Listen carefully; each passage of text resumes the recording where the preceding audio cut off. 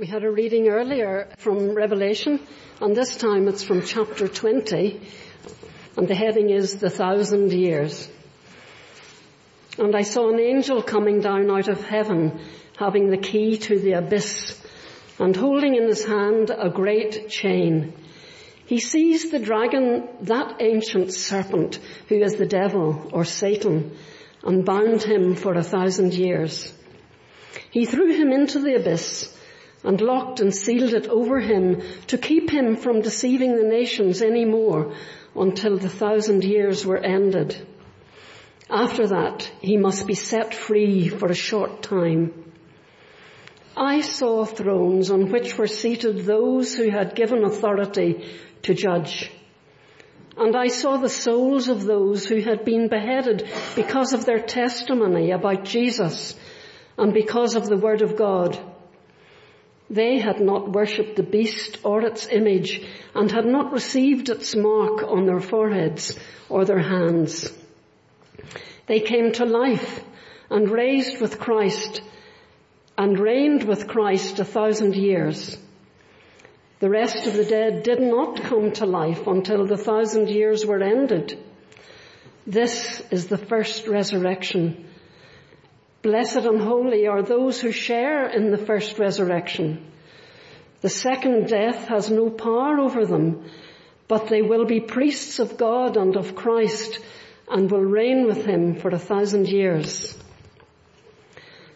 When the 1,000 years are over, Satan will be released from his prison and will go out to deceive the nations in the four corners of the earth, Gog and Magog, and to gather them for battle. In number they are like the sand on the seashore. They marched across the breadth of the earth and surrounded the camp of God's people, the city he loves. But fire came down from heaven and devoured them, and the devil who deceived them was thrown into the lake of burning sulfur, where the beast and the false prophet had been thrown. They will be tormented day and night forever and ever. Then I saw a great white throne and him who was seated on it. The earth and the heavens fled from his presence, and there was no place for them. And I saw the dead, great and small, standing before the throne, and books were opened. Another book was opened, which is the book of life. The dead were judged according to what they had done as recorded in the books. The sea gave up the dead that were in it, and death and Hades gave up the dead that were in them, and each person was judged according to what they had done. Then death and Hades were thrown into the lake of fire.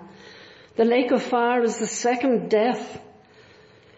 Anyone whose name was not found written in the book of life was thrown into the lake of fire. Thanks, Catherine. Let's pray together. Father in heaven, we thank you that you are a speaking God. Thank you that your words are written down for us in the Bible. And as we come now to look at this particular passage, help us to listen to your word.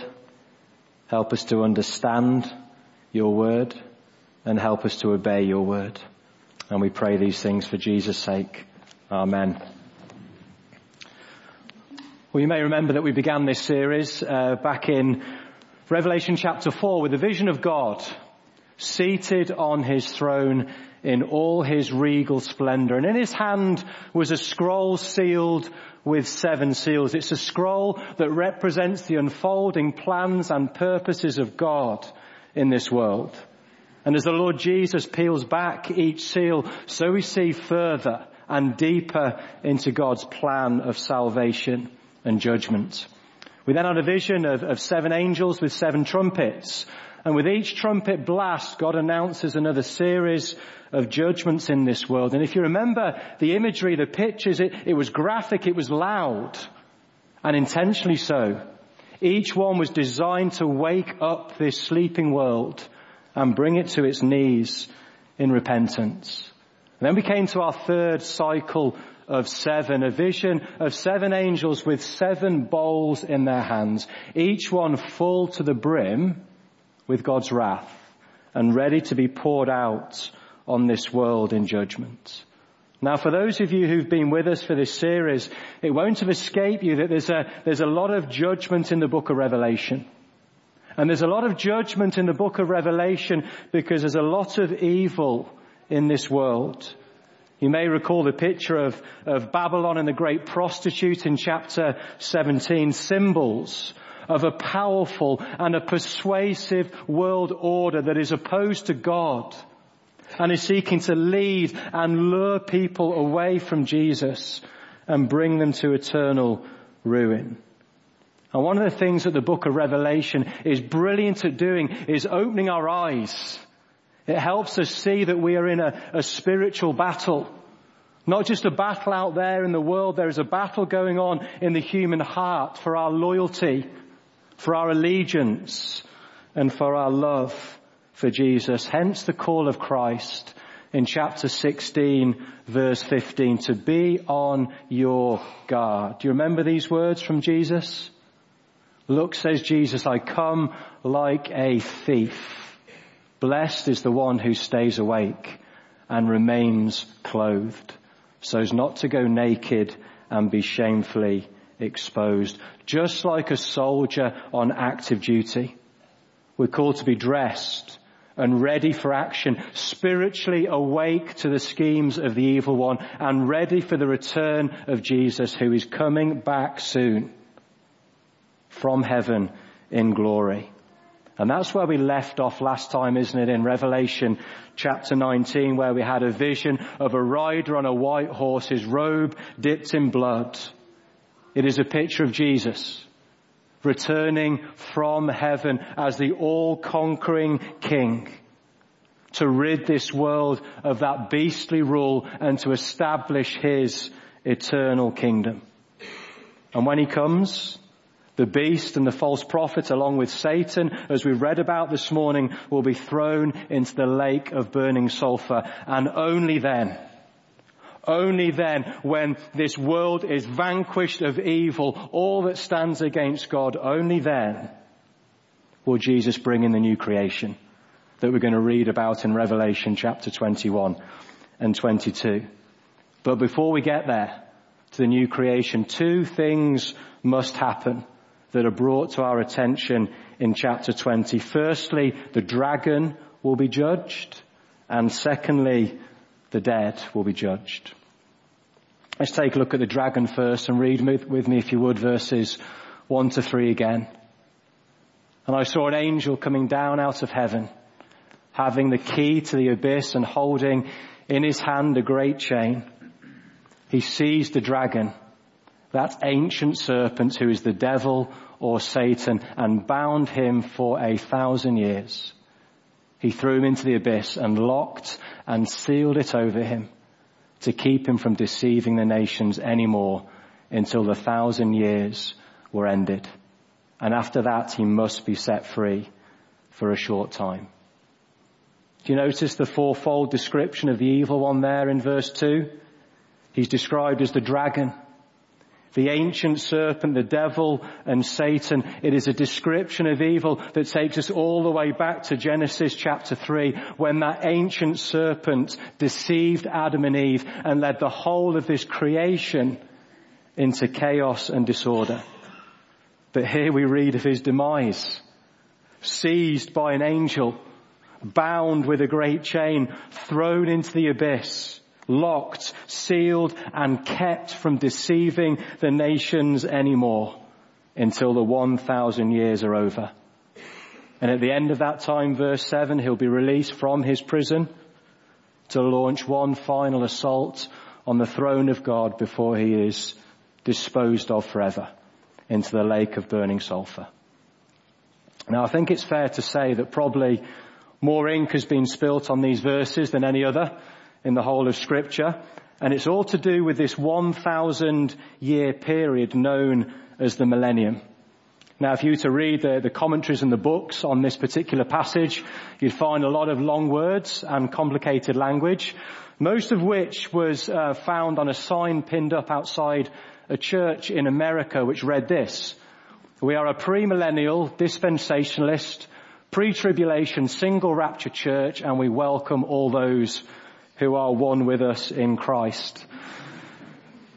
Now, you'll be glad to know it's not my aim this morning to try and help us understand those words and that sign. There's plenty of books out there that can do that job far better than me.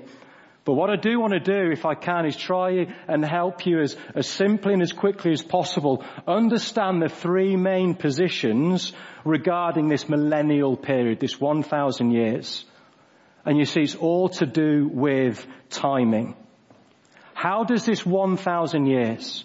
Remember, this is a symbolic length of time in the book of Revelation. Numbers are not literal, but they're symbolic. How does this long period of time relate to the return of Jesus Christ and the binding of Satan? Well, firstly, we have the premillennial position, so called because they believe that Jesus is going to return before the millennial, the 1,000 years. And so at some future point, Jesus is going to come back. When he does, Satan will be bound, which will lead to a time of unprecedented peace where many, many, many people will come to faith in Christ. During that time, all those who've already left this world trusting in Jesus will be raised to new life to reign with Jesus physically on earth. And only at the end of that time will Satan be released before he is disposed of in the lake of burning sulfur. That's the premillennial position. Secondly, there's the post-millennial position, so called because they believe Jesus will return after or post the 1,000 years. From this perspective, the binding of Jesus is still, the binding of Satan, is still in the future, which will again lead to a time of unprecedented peace. But in contrast, Jesus isn't going to reign physically on earth during that time. He's going to reign from heaven through his church here on earth before he comes back to dispose of Satan and to bring in the new heavens and the new earth. And then thirdly, we have the amillennial position, so called because they believe that we're already in the 1,000 years. The millennium then, this period of time, isn't something coming in the future. It is a present reality. From this perspective, Satan has already been bound at the cross, which is why the kingdom of God is advancing now, and it will continue to do so until Jesus comes back to judge the living and the dead, which means the 1,000 years is synonymous with the present church age. They're the same thing. It begins with the death and resurrection of Jesus and will end when Jesus comes back. Now, I can see as I've done my reading, I think how different people end up in these different positions. And people do end up in different positions as they seek to interpret these verses. For what it's worth, my own conviction is in line with the third position there, the amillennial position. And I want to take you back to Mark chapter 3 to help you understand why. You see, as we try to understand and interpret the book of Revelation, it comes right at the end of the Bible, and it's important that we read it in light of everything that has come before. The Old Testament prophecies and promises, the teaching of our Lord Jesus, which is where we're going in Mark chapter 3, and the teaching of the New Testament letters. So keep a finger in Revelation 20 and just flick back to Mark chapter 3 if you would. In verse 22, Jesus is being accused of being in league with Satan because he's driving out demons. And so Jesus calls these people over who are accusing him, and he begins to speak to them in parables. And he says to them, look at the end of verse 23, how can Satan drive out Satan? If a kingdom is divided against itself, that kingdom cannot stand. If a house is divided against itself, that house cannot stand. And if Satan opposes himself and is divided, he cannot stand. His end has come. In fact, no one can enter a strong man's house without first tying him up. then he can plunder the strong man's house. You see, the strong man in the story is Satan. Here's the point Jesus is making. Not until Satan has been bound can people be plundered or released from his possession. And with the arrival of Jesus in this world, that's exactly what happened. Through the life and the ministry of Jesus, he went face to face with evil and won. And ultimately that victory happened through his death and resurrection on the cross. The strong man has already been bound by Jesus. We see the same thing in John chapter 12, verse 31. As Jesus looks forward to the cross, this is what he says. Now is the time for judgment on this world. Now the prince of this world has been driven out. It is at the cross that Jesus was driven out. It is at the cross that Jesus was defeated, where that fatal blow was delivered. It is at the cross where Satan has been bound. Yes, he still has an influence in this world. We've seen that throughout the book of Revelation. We're not denying that, but this is the point. He's no longer deceiving the world as he once was. And that is why people all across this globe are coming to faith in vast numbers. And that's the story of the book of Acts, isn't it? The explosion of the church. The gospel goes from Jerusalem to Judea to Samaria and to the very ends of this earth, and it's going to keep on going. The gospel is taking hold of this world, and it's going to keep going until Jesus comes back. And why is the gospel being victorious? Why are there people coming to faith in Jesus today? There are. Why is that happening? Because Satan has already been bound. And that's exactly what's going on, I think, back in verse 3 of Revelation chapter 20. He threw him into the abyss and locked and sealed it over him to keep him from deceiving the nations anymore until the 1,000 years were ended. God's kingdom is being built because Satan has been bound. Now, of course, there's a lot more that we could say, and there's a lot more that's been written.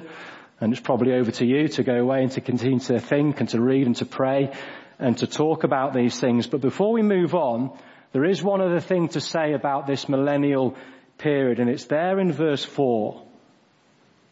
Notice that this is a time during which Christians who have died will reign with Christ. You see that there at the end of verse 4? They came to life and reigned with Christ 1,000 years. Some have argued that this refers just to Christian martyrs, those who've been killed for their faith. I think a better interpretation, given the context of Revelation, is that it is all those who've been faithful unto death, which is all true believers.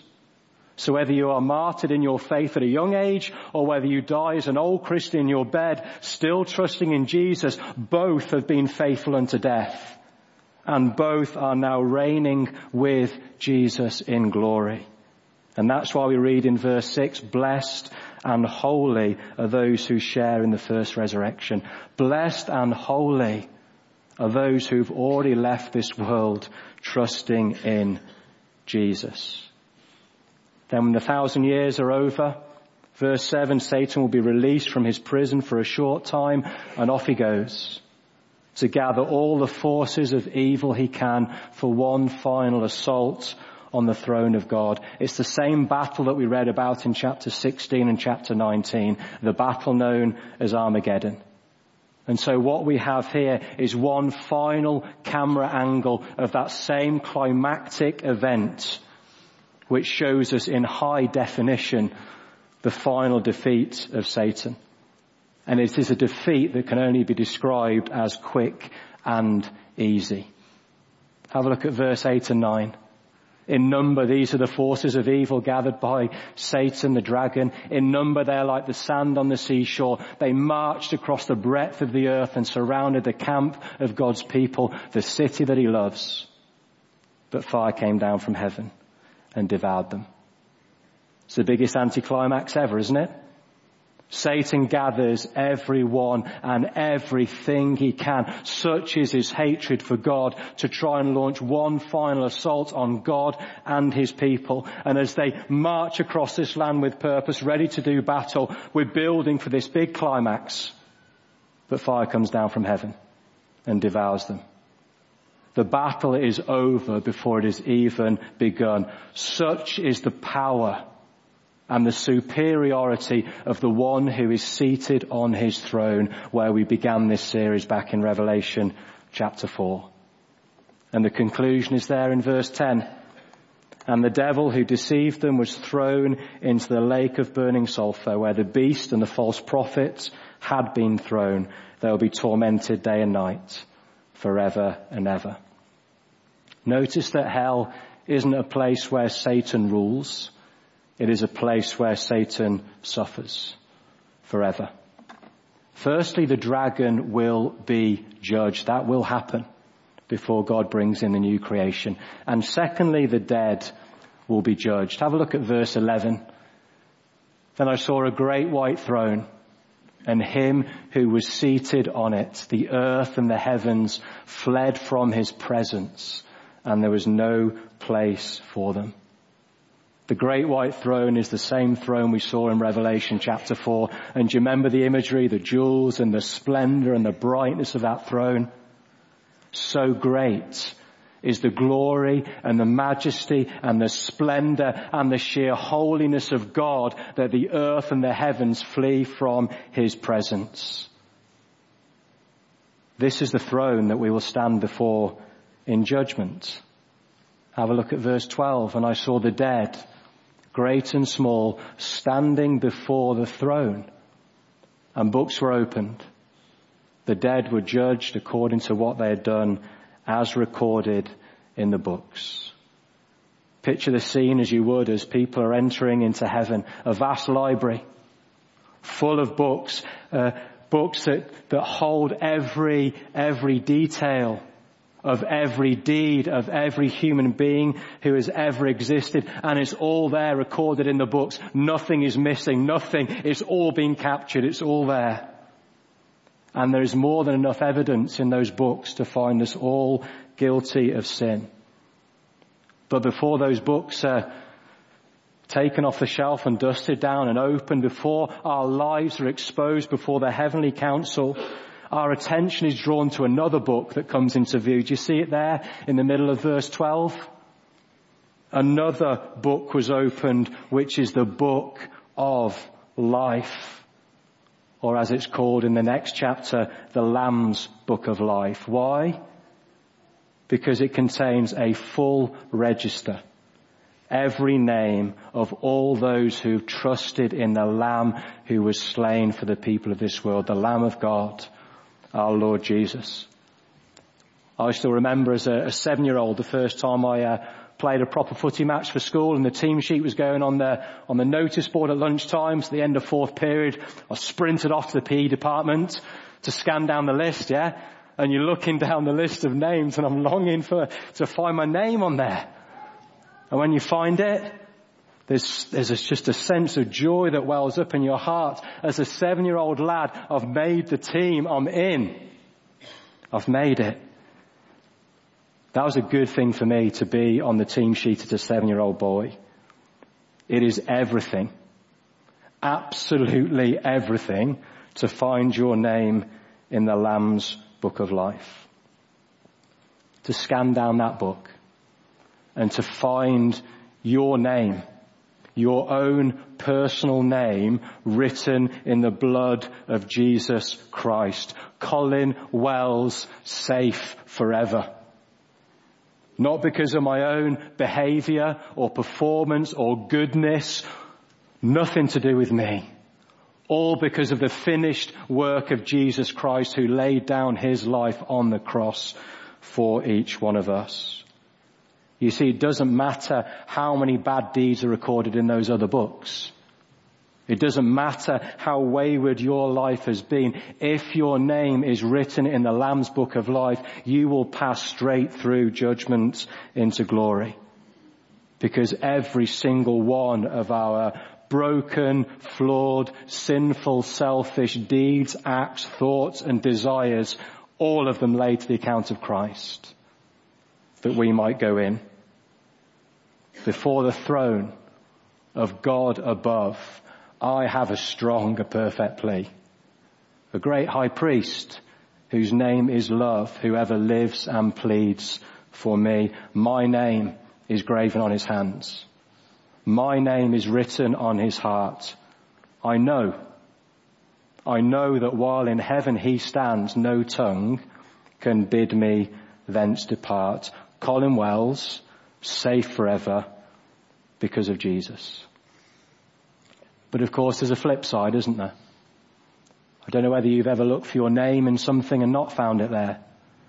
Maybe you've auditioned for the end of school play for the main cast list, and you go to look at the final cast list and your name's not there.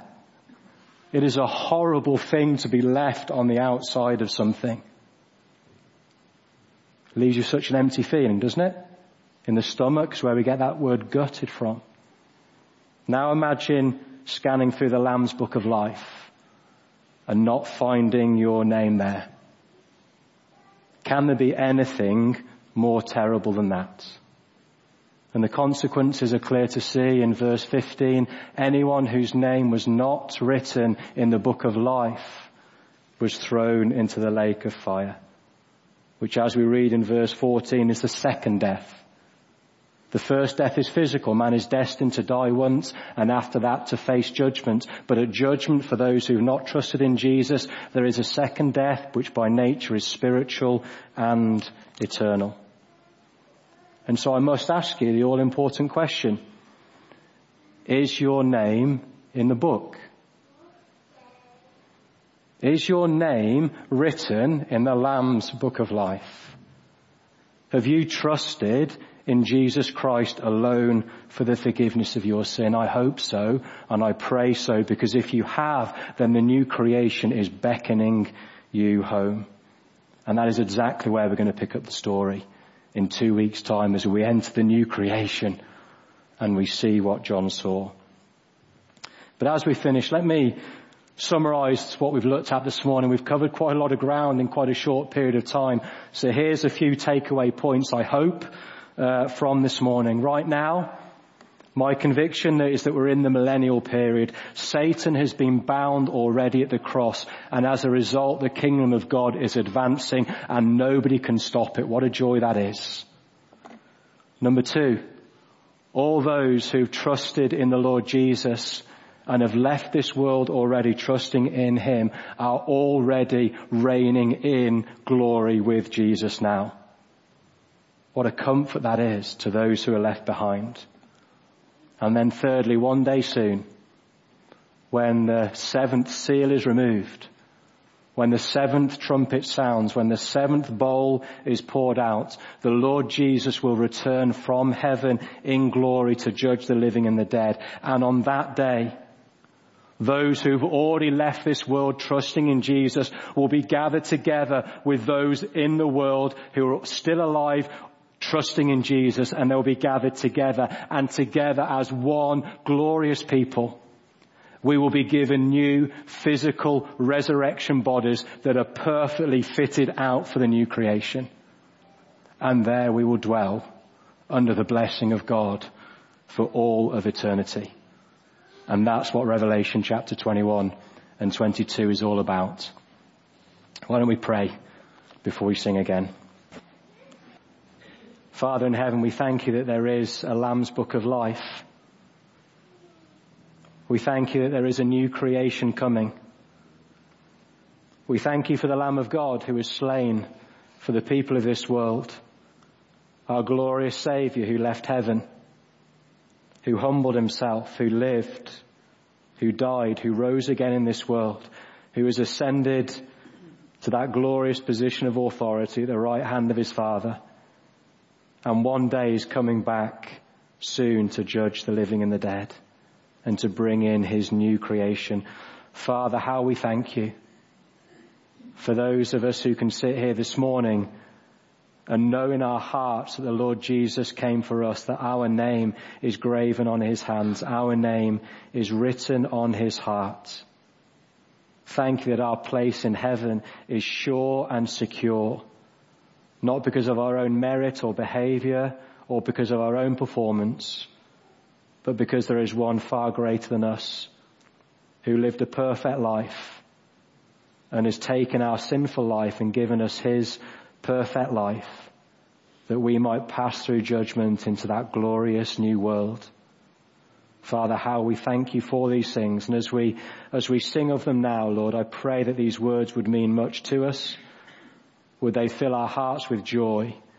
And would it be a joy that spills out into all of life, that others in our lives, in our communities, in our workplaces might taste and see that the Lord is good. And we pray all these things for his glory. Amen.